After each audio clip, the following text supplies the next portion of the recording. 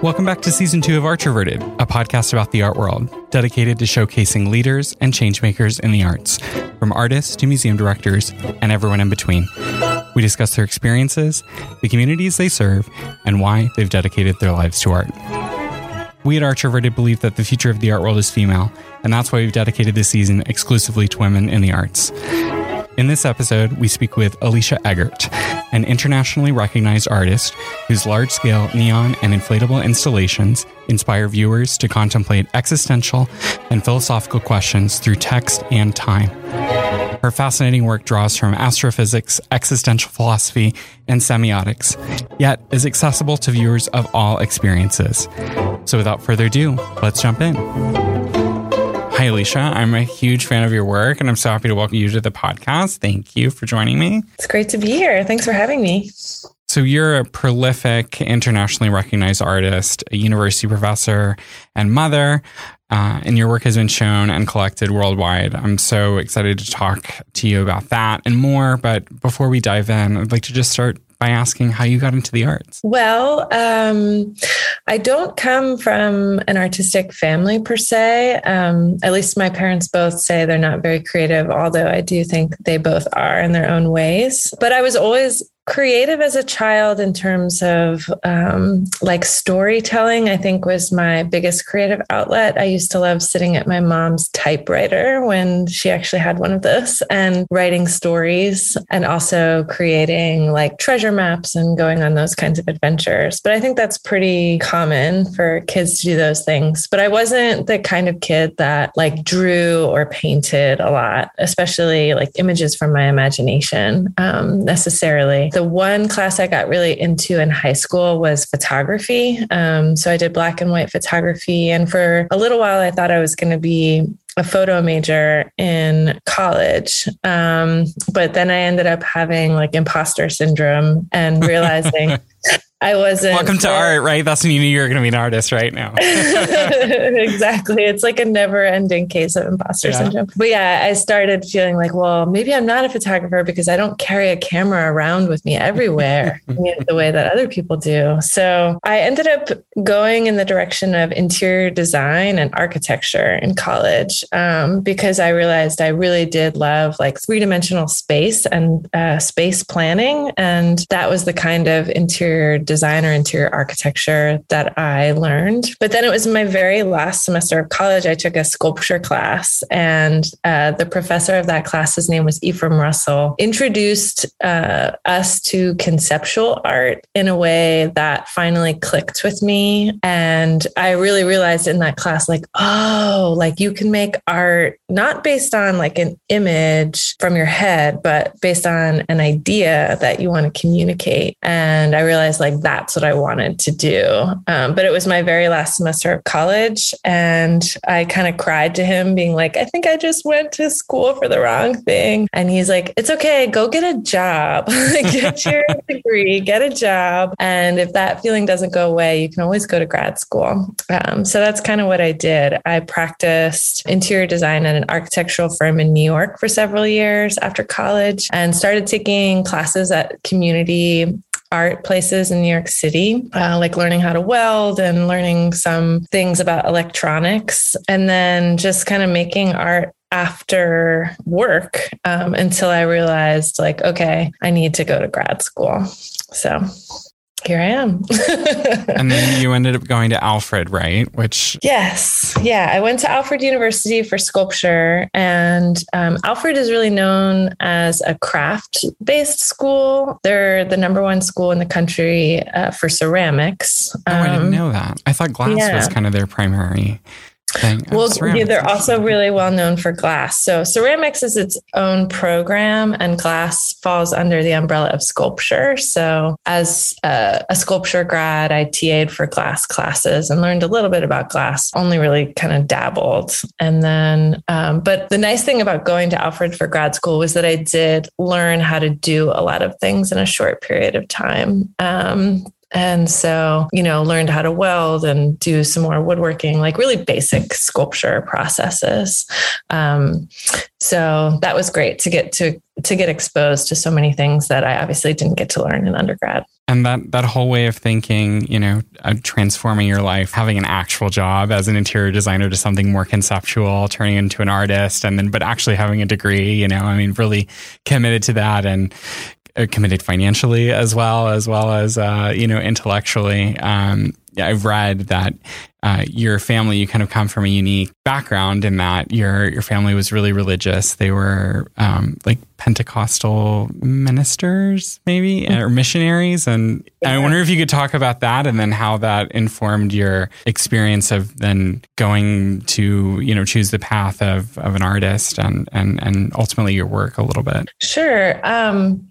So my father was a Pentecostal minister for pretty much my entire life. And when I was very young, he pastored a church in New Jersey. And then when I was about 5 years old, he and my mother became missionaries to South Africa. And we moved there as a family in 1986. And they took on a 4-year missionary term. So we were there from 1986 till the end of 1990, which was the very end of the apartheid. And we lived in a suburb outside of Cape Town, and they started a multiracial church in downtown Cape Town that actually still exists to this day. But yeah, we lived in an all-white neighborhood. I attended an all-white public school while they were doing that. So it was a really kind of crazy time.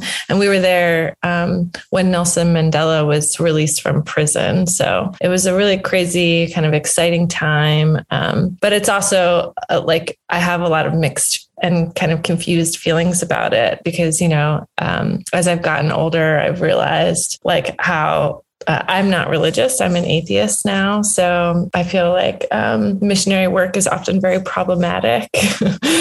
Even, if people are, really doing their best to try to be helpful. And there's the white savior kind of complex that's mixed into all of that as well. But ultimately, I am grateful for the experiences that I had there as a child, both culturally and also in nature, on safaris and things like that. And I think the religious upbringing has definitely shaped me and my work in a lot of ways. And I think it's ultimately why I think so much about time and almost big existential questions are sort of what drives me and the work that I do. And I think the reason for that is because I spent so much time in church listening to my dad's sermons and wondering about the purpose of life or the meaning of life and what's going to happen after we die and all those kinds of questions. So yeah, it's an interesting kind of backstory, but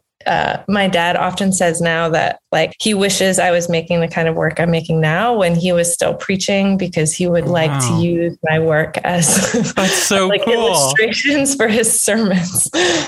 That's amazing. Have you ever thought of putting your work in a church? No. Yeah. But I think it's interesting that what drives me is more of the science behind time and the kind of philosophical questions that don't necessarily have clear answers. So it's really funny to me that he thinks that my work kind of illustrate these answers he's found in his religion, So I'm not really familiar with Pentecostal Christianity, or what's the... It's evangelical. I think the main sort of difference between Pentecostal and other denominations is the way they believe in speaking in tongues. Yeah, so that's very much an active part of church services and sort of individual prayer language, I guess is the way that they define it, but it was very much a part of church for me as I was growing up. And the idea is, if you don't know anything about the Pentecost as it's described in the Bible, but it's basically, it's described in the New Testament as when, after Jesus rose from the dead and went back up to heaven, all of the disciples were left with the role or the job of going around the world and starting to preach and convert people to Christianity. And often that would require them to go to places and speak to people where they didn't know the language. And so the Pentecost was this like coming down of the Holy Spirit, where basically the Holy Spirit allowed them to speak languages they didn't naturally know. So they were kind of like overcome with the Spirit and they were speaking in gibberish, but then other people in the room would magically understand what they were saying. So that's where it comes from. And it's a very different thing now in church services, but that's like kind of the root of it, I guess. Wow. What a wild environment to grow up in. I think in a foreign country. There were no too. snakes. Yeah, there were no snakes. Okay. and I don't think I've seen any snakes in your work either. So I guess, it hasn't fully carried over. Oh, but I think it's so interesting how your dad is because that was something I'd wondered, what does your family think of you being an artist? And that's so, I guess, touching that your father really, maybe that even shows how much it impacts others, but especially him, how then he reconciles that with his faith and uses it. That's really cool. Yeah, I think they're just convinced that deep down somewhere, I'm still a Christian and I just have to remember. It's really touching. I mean, because it's hard for them ultimately. I think the hardest thing about coming from having family that is that religious is that like ultimately they really do believe that I'm going to go to hell if I die. Right. So I imagine that must be like a really horrible thing to think about your child, Mm-hmm. So I think in a way, like my father believing that I'm making work that is ultimately religious is sort of a way for him to, like you said, reconcile or sort of like thwart that belief and have some kind of hope, I guess, Yeah, well, I think your work does give a lot of people hope. I love being in the presence of it because it takes on so many different media and forms and scale. I don't know. Time has always been a really relative concept for me, even since I was a kid. I'd say the other day, which could be 15 years ago, or it could be yesterday. And that's just the way it's always been for me. I don't know how that evolved, but I know that's something that, your work makes a lot of people question time and their relation to it. And it's been a central theme of your work for quite a long time, I think. And I'd like to know, how did you grew up in thinking about time. That was something that was really present kind of in that religious environment. But then how did you later kind of consider that, more so as what you wanted to be what was going to be the primary driver of your work? Mm-hmm. I think I wish I could have a clear answer to that question, because I feel like that's what my students always want to know, as an artist who's first starting out, it's like, how do you know what that one sort of core question is that you're going to ask over and over and over again in different ways? It's almost like you don't know until you just make the work. And then like the more work you make, the more that question starts to kind of bubble up to the surface, right? And then you can kind of like look back at all the work you've made and see this kind of common thread running through everything. And then once you identify that, I feel like you can really start to focus and hone in and be more direct. But it does take so much time to kind of discover that core interest. And for me, it happened in graduate school. I, like most artists do, I was kind of making art that was really bouncing around a lot in terms of what it was focusing on or asking questions about. And I was just kind of like coming up with like an idea I thought it would be cool, and then I would make it. And then I would come up with another idea I thought would be cool, and I'd make that. And it was kind of really jumping all over the place. And so, but then, the more I did that, the more that jumping all over the place started to kind of like circle around a smaller and smaller area. And I think the big, game changer for me was this one artwork I made in grad school. That was the first sign, the first time my work ever actually took the form of a sign. And it was something called a blade sign. That is the kind of sign that you screw to the wall and it kind of sticks out from the wall perpendicularly. And I ordered it online.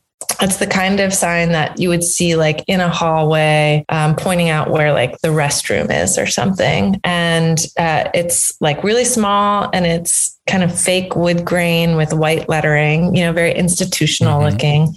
And I ordered it so that it would say now on one side and then on the other. And it was one of those really kind of simple, silly ideas of like, oh, that would be cool. I'll just do that, see what that's like. And so I ordered it and I hung it on the wall outside of my studio. And by just like hanging it up and then like interacting with it over time, I realized that it was like a very simple idea that asked like way bigger questions than I was kind of imagining at first it would ask, because the meaning of those words kind of changed as you interacted with them in time and space. And that tiny little sign like really became like a blade that divided time and space. And I don't know, it just kind of like was this door. It opened up this giant door of like, ooh, I love language and the way that you can, you play with language and take advantage of the fact that like one word can have many different meanings, depending on the context you use it in. And then also with like signage being like something that I started getting really interested in because of all of the different materials and methods that you can kind of take advantage of, and the way that signs like really quickly and easily kind of communicate an idea, which is what was at the core of what I was interested in. Yeah, I saw that sign along with some of your other work at a solo show at Liliana Block Gallery here in Dallas. That and I was so glad. I think that may have been the first work that you saw when you walked in. I can't remember, but it was really cool to see that, and that the story was there, and that you understood that, but also all the different media you had in the gallery. I remember one of the pieces, I think it said "Alas," and it was in actual real flowers. And I think, I don't know at what point in the duration of the show I saw it, but I've seen pictures of it, and they died, right? Or at least maybe not died, but they dried up, and yeah, they definitely died. Yeah. You told them not to water it, right? Yeah. Well, no, they weren't. They were cut flowers, so they actually weren't even in water. Right. But yeah, the little Now Then sign, which the title of it is Between Now and Then. So I made that in grad school in 2008, but it's something that I like still show almost every time I have a solo exhibition. I love to just like hang it near the entrance, because I still feel like it kind of gets at the core of what I'm interested in about time. And it's so simple. It is. That's what I love about your work. It's so simple yet so profound. Yeah. Oh, thanks. Yeah. But yeah, like, and it doesn't, it hangs kind of like high up on the wall where you have to like, you might not even notice it when you first walk in or something, or maybe ever.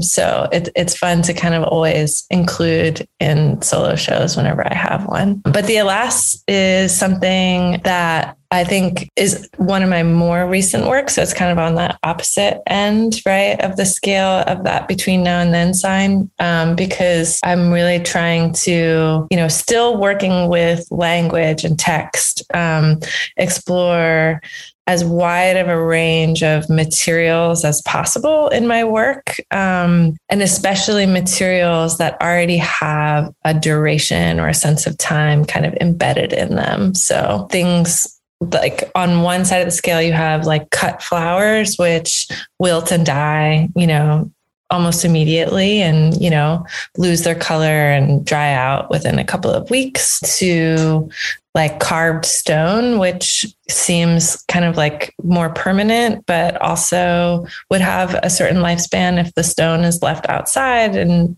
kind of exposed to the elements, right? So I'm interested in like that huge range of like duration, and how that comes naturally to different materials. I love neon. I've always loved neon. I was first really exposed to like artist neon by a friend, James Akers, who I know that we both know, and just how neon people work. I mean, he's like a hardcore neon guy, and I mean, he's electric. Like I feel like if you touch him, you might get sparked. But it really is. Yeah, it's like it's so funny. I'm like, I feel like you were put on this earth to work with neon. He's so cool. But I actually met James at Alfred. Oh, really? Yeah. Because he went there. I remember that. And when I was at Alfred, they're one of the few schools in the country that actually has a neon studio, and they teach neon to undergrad and grad students in their program. But when I was in grad school, it was just a 2-year program. And I kind of immediately recognized that if I really wanted to learn neon, I would have to dedicate myself to the craft, because you really have to practice it like for probably thousands of hours until you can actually bend a letter, especially something as complicated as a letter, as opposed to like a squiggly line or something like more like a drawing. Right. So I kind of recognized like, oh man, I want to work with neon, but I know I'll probably never be able to invest the amount of time needed to really master the craft. So instead of taking the class, I just started hiring students that took the class. Smart. Outsource the work, for everything in your life when you can, right? Yeah. Yeah. And I think for me, it actually comes back. Yeah. Right. Yeah. And it actually comes back to my experience in the world of architecture and design, because it became really natural for me to like always be collaborating with other people. So as the interior designer, I was collaborating with the contractor and the architect who could seal the drawings and the engineers who had to stamp them, and, all of the people involved in those kinds of like really big construction projects, right? Like you don't expect an architect to build a building themselves, right? But for some reason, we still have this expectation that the artists make everything themselves, right? Mm-hmm. But I think I was really comfortable delegating tasks, like you said, or having the vision and doing the drawings that other people could help me execute, So I started doing that as early as graduate school, just hiring people who were taking that neon class and really invested in that craft to make some letters and words for my thesis show. The other thing I love about neon, why I think it's the sexiest medium probably, is that the verb for making it is bending. I mean, how sexy is that? I mean, throwing clay, like that's not that sexy. Painting, not sexy at all. Bending neon, like bending glass. I mean, that's bending glass. Yeah. It's just sexy. It is. Yeah. And if you actually watch it happening, it's also, it's like fun to watch. It's very sexy to watch. Yeah. Too, they have the tube in their mouth. Blow into the tube. Yeah. I mean, I feel like, it's explosive and it's mind-boggling. And there's also so much like chemistry, like actual chemistry involved in terms of the gases and chemical reactions between different elements. So yeah, it's super sexy. Yeah.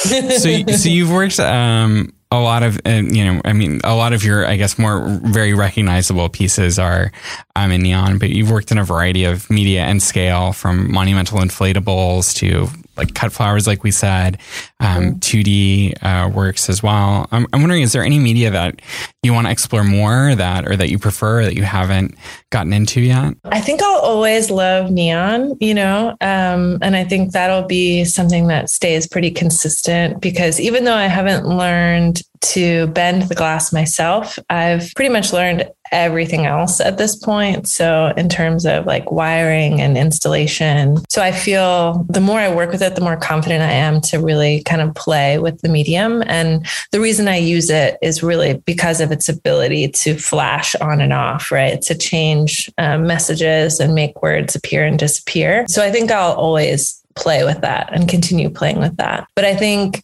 in terms of exploring new mediums, one idea I have that I plan on beginning this year is actually working with carved stone. So I make a lot of work about time, right? But I've realized lately, after doing some reflecting, that I work in a really kind of fast pace. So I have an idea and then I'm like, bam, I execute it really quickly. And then I'm sure a lot of artists are really envious of that. Yeah.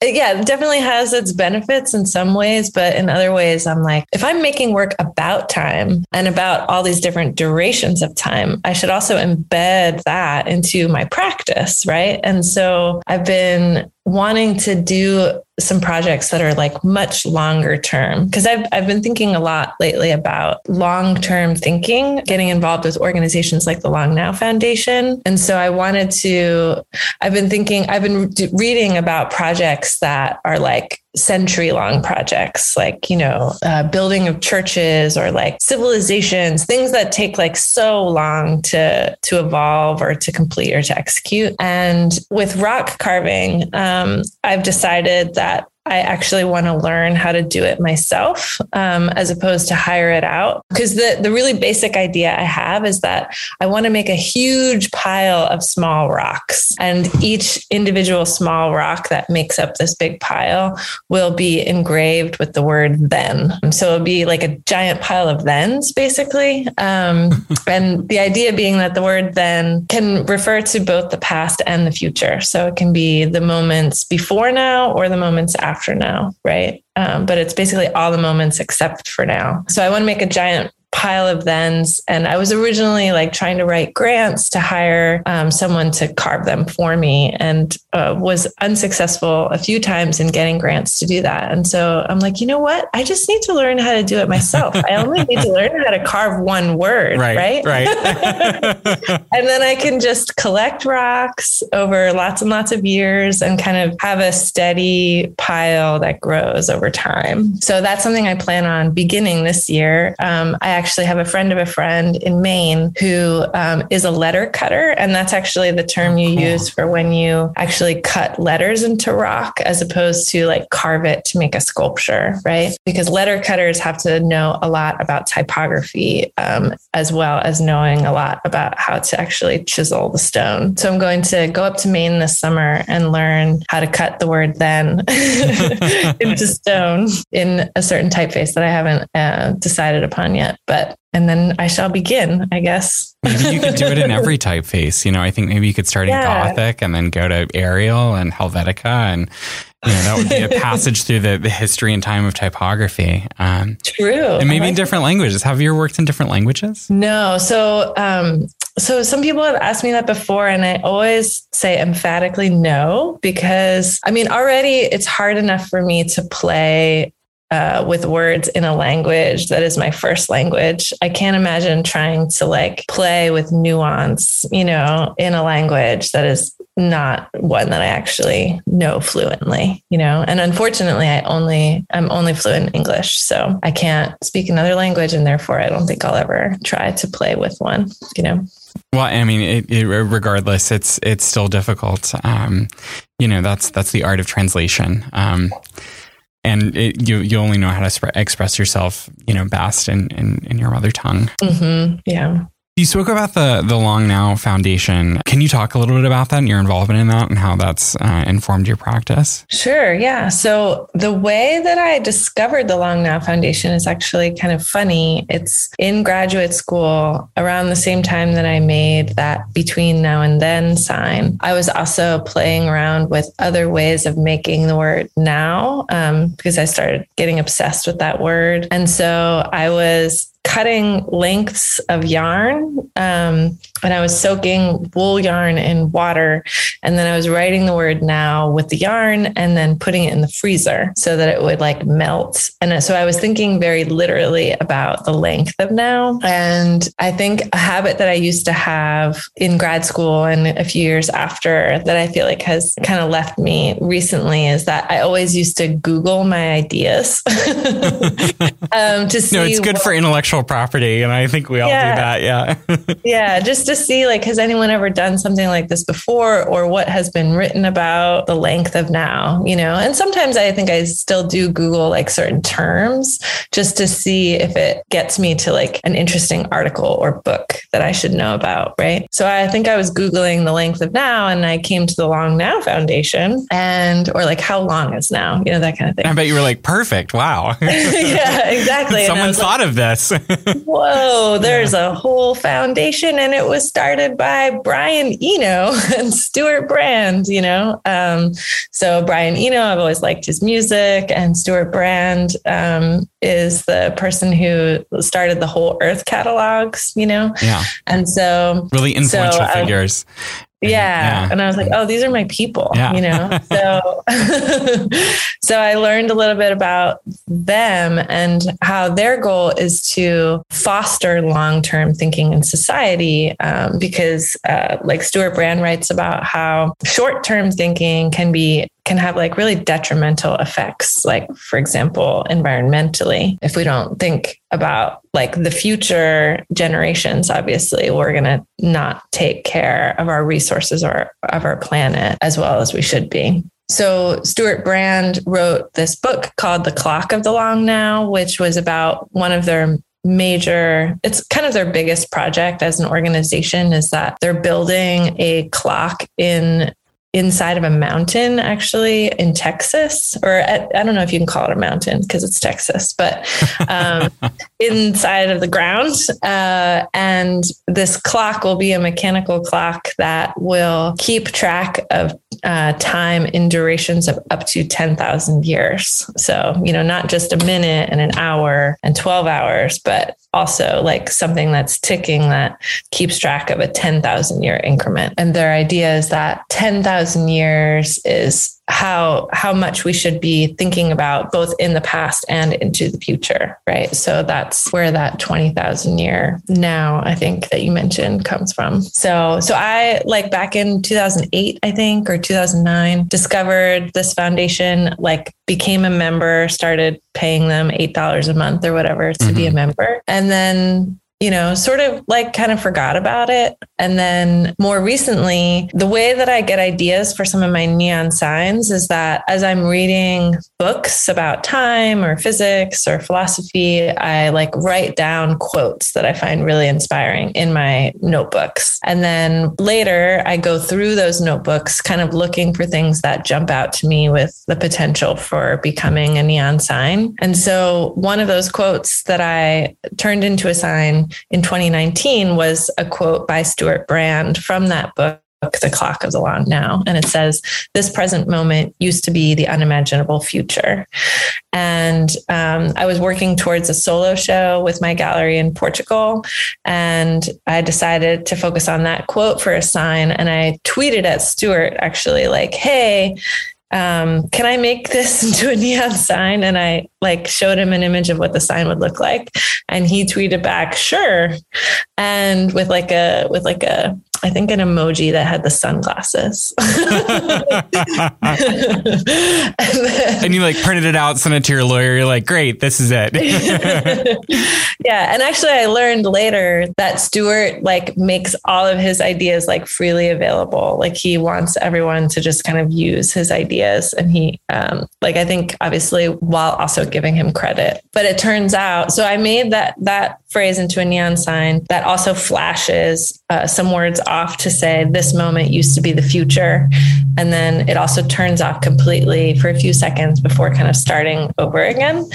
And so I tweeted the finished product like at him and at the Long Now Foundation. And I think that got their attention. And so we started communicating about it. And then that work got acquired by the Smithsonian for their upcoming 50th anniversary exhibition of the Renwick Gallery. When the work got acquired. Congratulations. That's huge. Oh, thank you. So yeah, when the work got acquired by the Renwick, the curator like reached out to Stewart and Long Now to get some quotes from them about our collaboration. And I think that really sort of solidified our relationship, and they invited me to be a fellow. So right now I'm serving as a fellow, which is sort of like unclear what that actually means, but it kind of just means we're trying to collaborate more. I wrote down the quote, Stewart Brand, "This present moment that lives on to become long ago." Yeah. And then you change it to "This present moment used to be the unimaginable future." Yeah. I love how you added unimaginable, which makes the viewer think immediately about what they can imagine and it brings them directly to thinking about the future. And then when the words flash off, the past. Right. Yeah, what I learned when the Smithsonian acquisition happened and the curator asked Stewart some questions about the quote, where the quote comes from. I learned that he wrote the quote based on, I think what you just read is actually a poem or a kind of a stanza from a poem by a man that Stewart is friends with. Gary Snyder wrote that. And then Stewart wrote The Unimaginable Future. And then I turned it into a neon sign. So it's interesting how I think like part of my work as an artist is like, always kind of drawing inspiration from the world around me, or sometimes like quite literally quoting people. And it's always fun for me to like realize that it's like everything's a remix, right? Yeah. Like, what I thought were like these original words by Stewart Brand was actually a remix of his poet friends' words. So it's kind of cool how ideas can kind of be passed from one person to another in that way, and like slowly kind of shift and change form, but kind of remain the same at their core. Yeah. And I think that the actual medium of neon lends itself even more meta to talking about time. And I found this quote that I think it was a quote that you said. It's in reference to a sculpture that's a permanent installation of yours in Philadelphia. And you said, or it was written, light from the moon left its surface 1.5 seconds ago. The sunlight travels for 8 minutes and 19 seconds before it touches your skin. And the farther out into space we look, the farther back in time we can see. And I think because at a certain point with neon, it will, the gas will expire, right? Like it won't, at a certain point, it'll go out, right? Well, that's actually, it's a good question, and it's unclear. So the medium of neon was invented in the early 1900s. I can't remember the exact year, but it's like 1900 something. And I read an article about how there was like a theater somewhere where there was a neon unit that was sort of like buried in a closet, but that it was still on. And they think that neon had been on for like 80 plus years. And so there is still this question of like, how long does neon last? And this article posed or like posited that as long as the glass is unbroken, and there is no leak for the gas to escape, like it could potentially burn forever. Wow, that's really cool. Yeah. I didn't know that. Yeah, I know. But it's so fragile. So yeah. I'm breaking the glass all the time. None of that ever lasts forever. But I think it's kind of cool to know that it might have that potential, but it's probably one of those things we will really never know. Yeah. Huh, that's cool. Mm-hmm. Well, yeah. And then to think about permanence as well, that's also been kind of a part of your work, actually literally in that you have some permanent installations, that one in Philadelphia. And then you just completed a public art project with the Nasher here in Dallas. And I don't think that's not a permanent installation yet, right? Yeah, it's meant to stay up for a year right now. So, and actually the one in Philadelphia, I've never actually set about trying to make a permanent work of art. So the one in Philly, it says all the light you see is from the past. And that one came about because I was invited by a friend of mine who's a curator to create a neon sign for this existing sign structure that was on the roof of this building in Philly that was slated for demolition. So the idea originally was that I would put neon up on this sign structure for maybe 2 or 3 months. And then after that, we would take the neon down because they were going to demolish the building. And we were even playing around with the idea of like, how could the neon still be flashing when the building is being demolished? And we can make a video and that'll be so cool. But then the developers who were going to tear the building down and build a new one decided instead to just renovate the existing building. And I guess when they made that decision, they were like, we want that neon to stay there. So they purchased it from me, and I kind of like tweaked it a little bit so that it could be a more permanent installation. So yeah, it wasn't supposed to be, it was supposed to be temporary. And most of the things that I do are always designed to be temporary. And then if people want them to become permanent, we can like tweak them to make them more lasting, you know? That's really interesting. And I saw on Instagram a couple of days, or maybe last week, that you posted renderings of a public art project, a currently unsuccessful public art project, about the word now, again, another the word that's constantly on your mind. I'd love to know about what you think about public art. I think it's really cool. You probably take a lot of the skill set you used when you were a designer, and you're talking about that collaboration, that collaborative process. That's what public art's all about. And it's about it's a marathon, not a sprint, right? With public art. Right. Yeah, public art is a funny thing for me, because on one hand, I do a lot of work in public spaces. Like, I enjoy putting my work in public, but oftentimes I like to do it in really unconventional ways. And I actually think it has to do with the way that, going back to my religious upbringing, I grew up in the kind of church that would do like tent revivals, right? And so this idea of like bringing what happens inside the church out onto the lawn so people could see it and people could just pass by, it like makes it more accessible, right? And people could wander by and be like, what's this? What are you doing? And we could strike up a conversation or something.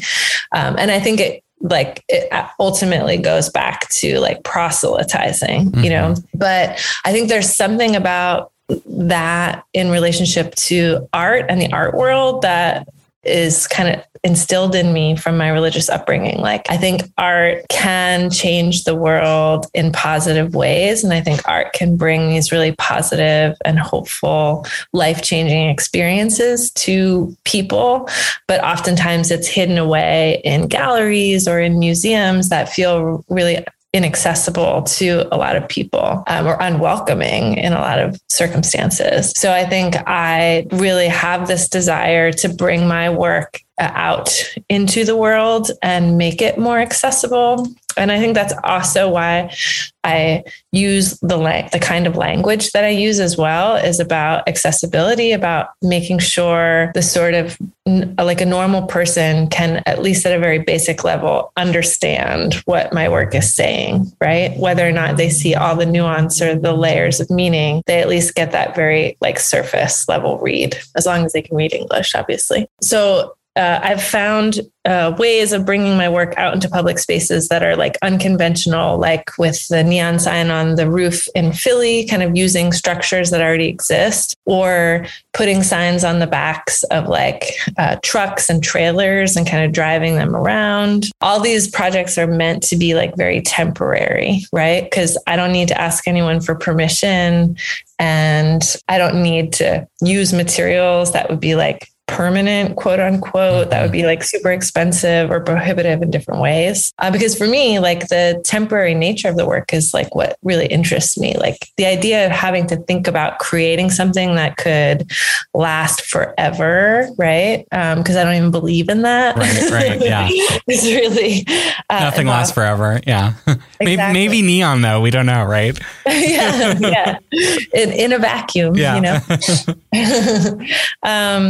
But what's funny is that because I have this experience and this interest in working in public, I have gotten naturally into public art. And so I teach this class at the University of North Texas that is called Art in Public. And I potentially called it Art in Public instead of like art in public places or public art, or because I want to think about like all the different ways art can exist or even be made in public. In that class, I really like challenge students to think about how, you know, our traditional way of thinking about public art is thinking about things that are permanent, but how if we make public art that's temporary, I think it allows everyone involved to take way more risks, you know? So the artist gets to take more risks with the materials they use or the ideas they're expressing.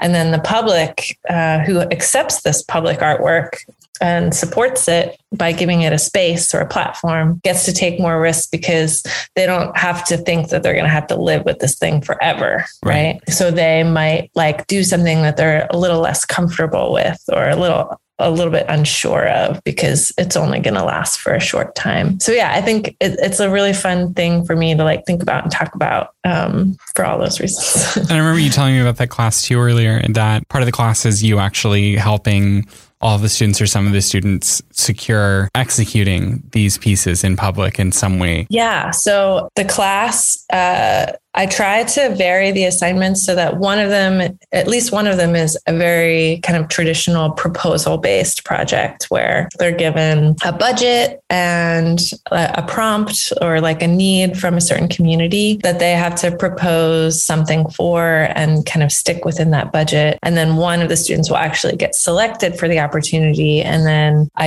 help that student actually execute that project. So that we've done sculptures for the Good Samaritan Society, which is like a retirement community in Denton.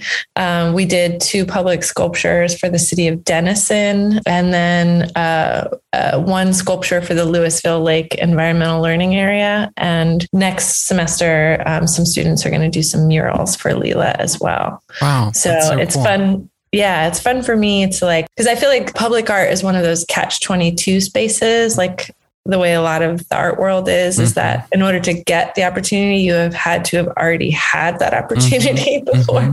So it's fun for me to give students that opportunity while they're still in school. So they'll be more competitive for things like that after school. Yeah, I think that's awesome. Do you know of any other teachers who are teaching this class or a class similar to this around the country? I've heard about other schools that have public art programs kind of like this on their own campuses. So they'll have students propose on campus. Propose projects for their own campus, right? Which is already kind of like a safe space for those kinds of things. I haven't really heard of other people doing what I'm doing, which is like really getting students to work out in the community, but I'm sure somebody is. Yeah, that's really cool. Public art is something I became really passionate about.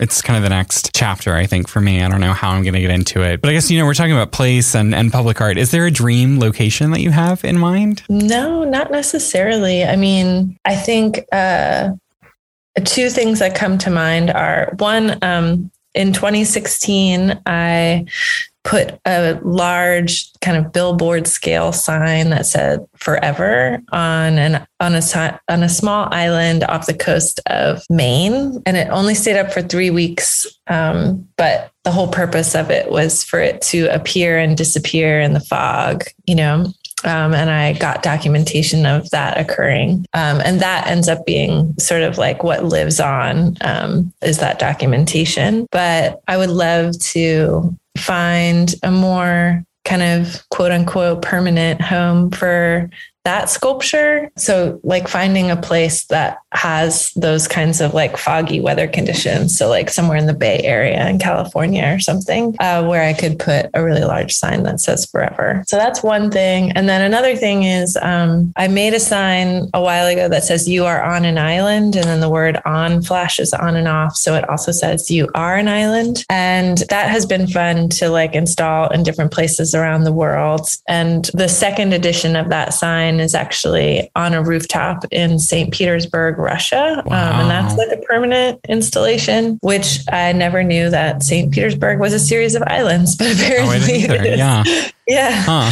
But so the third edition of that sign is still available. And I'd love to see that end up someplace cool, Yeah. But I'm in the process of doing a kind of a spin-off of that, which says you are on a mountain. And then it also says you are a mountain. Later this fall, I plan on climbing Mount Kilimanjaro. Wow. With that sign. Back to Africa, right? Yeah. Yeah, exactly. Finally. I'll be doing a climb of Mount Kilimanjaro with a friend of mine and a group of people who are affiliated with the TED Fellow organization. And so we're all climbing together, and each of us is trying to do our own kind of research on the trip. And so my contribution is to bring this sign, and we will erect it every time we get to a new base camp, and I'll document that process. But I'm also excited to see kind of where that sign ends up in the world, That's cool. Yeah, you're also the first person that I know that I've met that has given a real TED Talk, like not one of those TEDx talks. Like you were at the TED, and I think it was 2019 in Scotland. I mean, that was before the world fell apart, I guess. And I'm going to link that so that people can see it because it's really cool. Thanks. Yeah. Yeah, I'm very embarrassed by that talk. Why? I don't know. I just TED Talks have like a really certain kind of tone that. Most people who give TED Talks are coached. So you're sort of like coached, you write the talk and you're coached by coaches. And it's sort of like, it ends up in this way that feels like I'm definitely proud of it, but I'm also a little bit cringy when I watch it. But then at the end of it, you make the audience hold hands, which is kind of something that unimaginable for the present, the current, the immediate future. And I think it's kind of that way of simulating a piece that you discussed and you've made, which I haven't seen. I'm really excited to see, which is called You Are Magic. And it's an inflatable. Maybe you could talk about how you got into inflatables. I got into inflatables through those really awesome, wacky arm waving inflatable tubin. Yes. Or tube people, I guess. Outside of the car washes. Yeah. That just, I've always loved dot the American landscape, right? Yeah. Yep, exactly. I mean, inflatables are essentially a signage tool also, right? Yeah. So I think I got into them in that way because, they're designed to like catch our attention and make us smile. And actually in graduate school, I made a wacky arm waving inflatable self-portrait. So that exists. It has my face on it. It's in storage somewhere. That's cool. Yeah. So actually the You Are Magic came about because I was invited by a curator to create a temporary public art installation for something called the Arlington Art Truck. And it's in Arlington, Virginia, not Texas. So it's basically right in the Washington, D.C. area. The city of Arlington has a Sprinter van that basically drives temporary public art projects to different locations around the city. And they sort of pop up for a few hours and then they pack back into the Sprinter van and drive away. So curator Cynthia Connolly, I think mine was her first Arlington Art Truck project. Like she had just gotten a grant to buy the van and she invited me to kind of come up with the idea for the first thing. So inflatables just seemed really natural to me. Like it just made sense because it could be really lightweight. Like you could carry it out of the van and then you could fill it with air so it gets really big. And then you could, pack it back up and put it away really easily. So I knew that like an inflatable was something I wanted to do. And then I also kind of thought back to an electronics workshop that I had someone teach when I was teaching a class one time, where a friend of mine showed my students how your skin can conduct electricity in like really low voltage quantities. So like 2 or 3 volts. If like one person touches the power and another person touches the ground, and then you touch fingers, that current can pass through your skin and your hands can be like a switch, right? To turn something on. So I kind of just put those two ideas together and decided to make this inflatable that says You Are Magic, but it only inflates when 2 people turn it on by holding hands. So there are these pedestals on kind of a stage that are too far apart for one person to touch both of them themselves, unless you're like really tall and you do yoga, which there was this one time where this girl definitely like stretched her body out and balanced in this way that she was able to do it.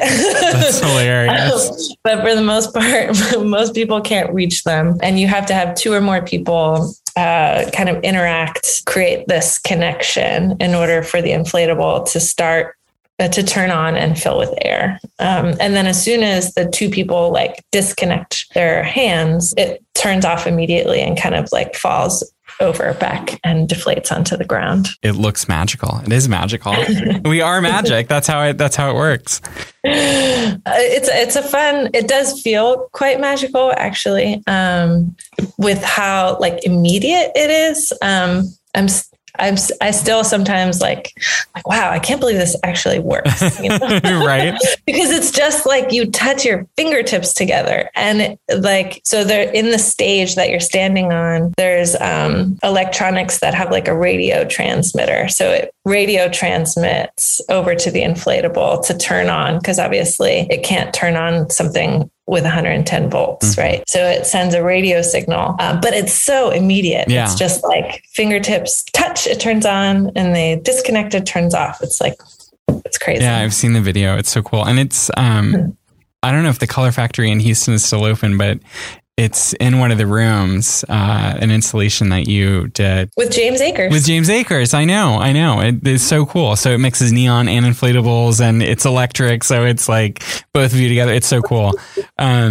But I just wanted to ask you, I think just, these rise of these kind of pseudo-permanent very corporate art installations have really exploded in the last, 5 to 10 years. You think of Meow Wolf, opened in 2008. I looked that up. I couldn't believe it's been around that long. Then there's like the Ice Cream Museum, the Van Gogh Experience. We have the Sweet Tooth Hotel here in Texas. And I wanted to know what you think about that and their value. And then also how the Color Factory fits into that. Yeah. So I think that I've been thinking about this in relationship to like the music world, for example, because when it comes to listening to music, there are different ways we can listen to music, right? Like we can put headphones on and we can play an album and have this like really intimate experience, or we can play it in our house and like enjoy it with other people, or we can go to a concert where it's like a production, right? An experience that is like really short-lived, but really over the top, right? And I think that for me, like there should be, and there can be, and why shouldn't there be equivalent ways of experiencing art, right? So absolutely. Like the really kind of serious, intimate ways of maybe going to a gallery and having sort of like, or like a really quiet space in a museum where you have like a really intimate viewing versus like owning something and putting it in your house versus looking at it on Instagram or experiencing it in that kind of digital format versus, I think for me, the Color Factories or the Meow Wolves are like the concerts, right? The like really over the top kind of productions of really like engaging and enthralling in the moment, but then like over when you leave. And I think all are valid and all can be meaningful in different ways, you know? And I think in the art world, we can just be so snobby sometimes because we can say like, oh, it's just for Instagram. Like people don't really want to have that experience. They just want to be able to take the picture of themselves in the ball pit or whatever. And yeah, like part of that I think really is true. And I think just as in any other thing, there's a spectrum of those kinds of interactive museums. So some of them really are like very much geared towards the photograph that you can take.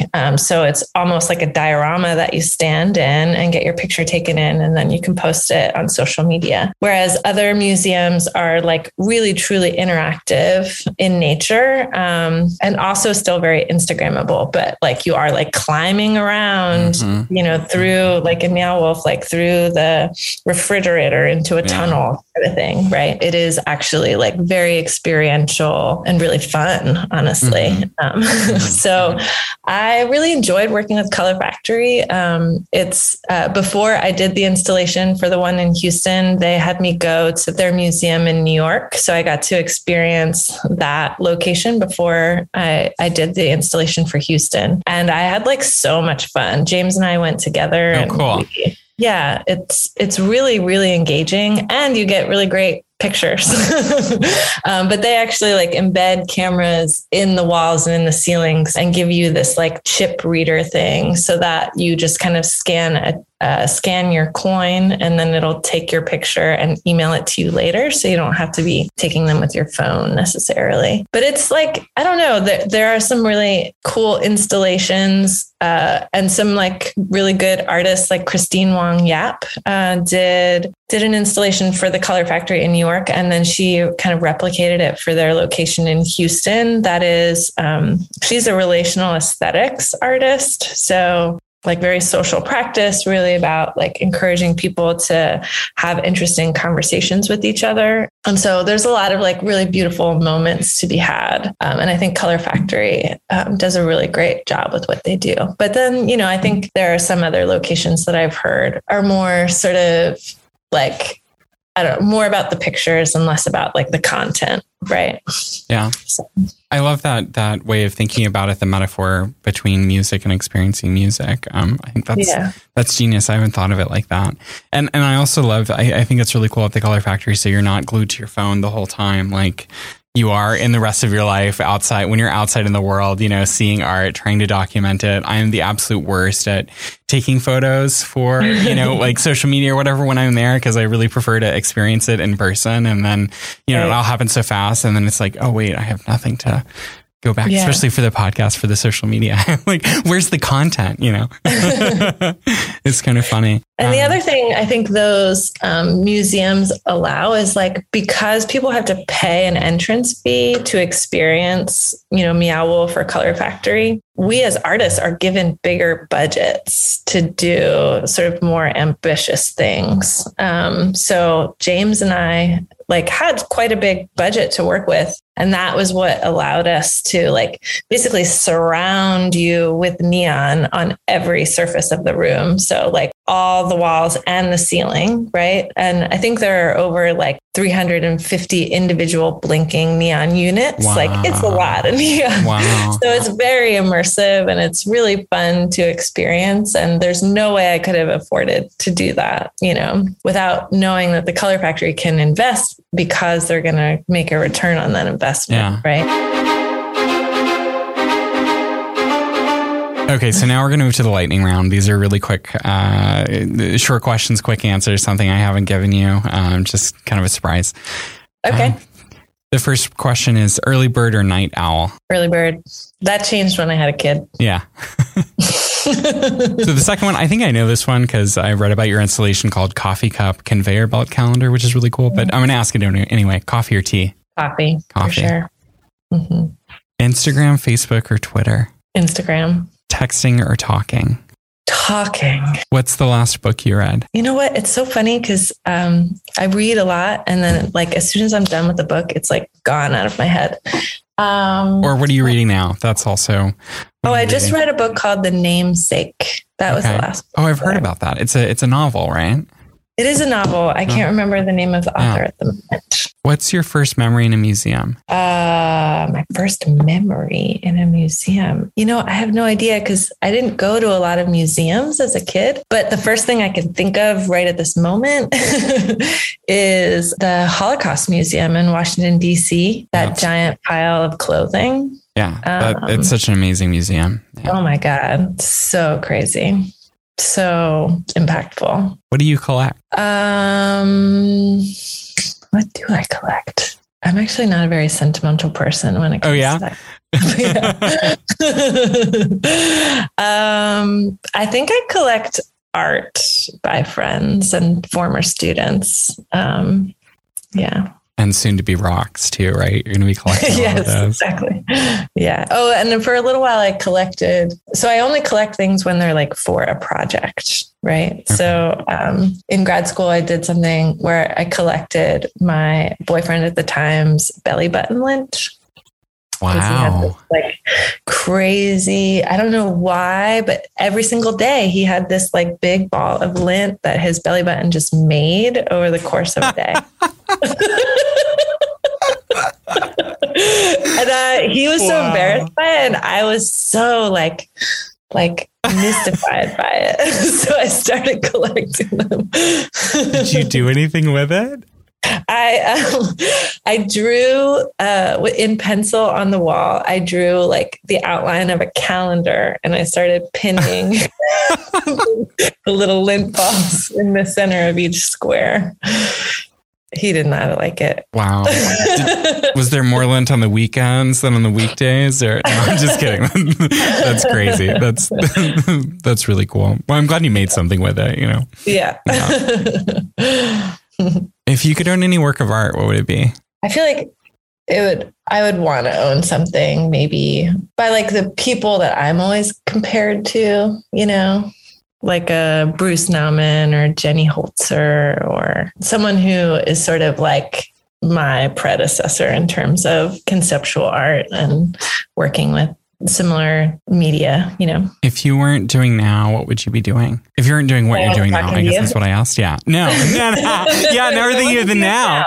No. Yeah, see, that's the question. So I guess let's change the question into like, what's your, because this is something I wanted to ask, you know, what's your concept of now? What's your concept of time? I mean, it's always changing, right? So, I guess I'm very much someone who I think lives very much in the present. And if anything, I think, you know, like we all technically live in the present, but I think some people are sort of like have one foot in the past or one foot in the future, right? I think I definitely lean more towards future. I hardly ever think about the past. Like as soon as it's gone, it's over, it's gone. Like I'm very much heading forward. And I think I'm not sentimental or nostalgic, and I have a hard time remembering past events or even like people that were probably once really meaningful in my life.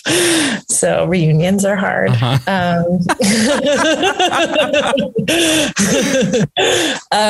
For me, time means the amount of time that I get to be alive. So I think often about like my mortality and how life is both short, but also long, you know.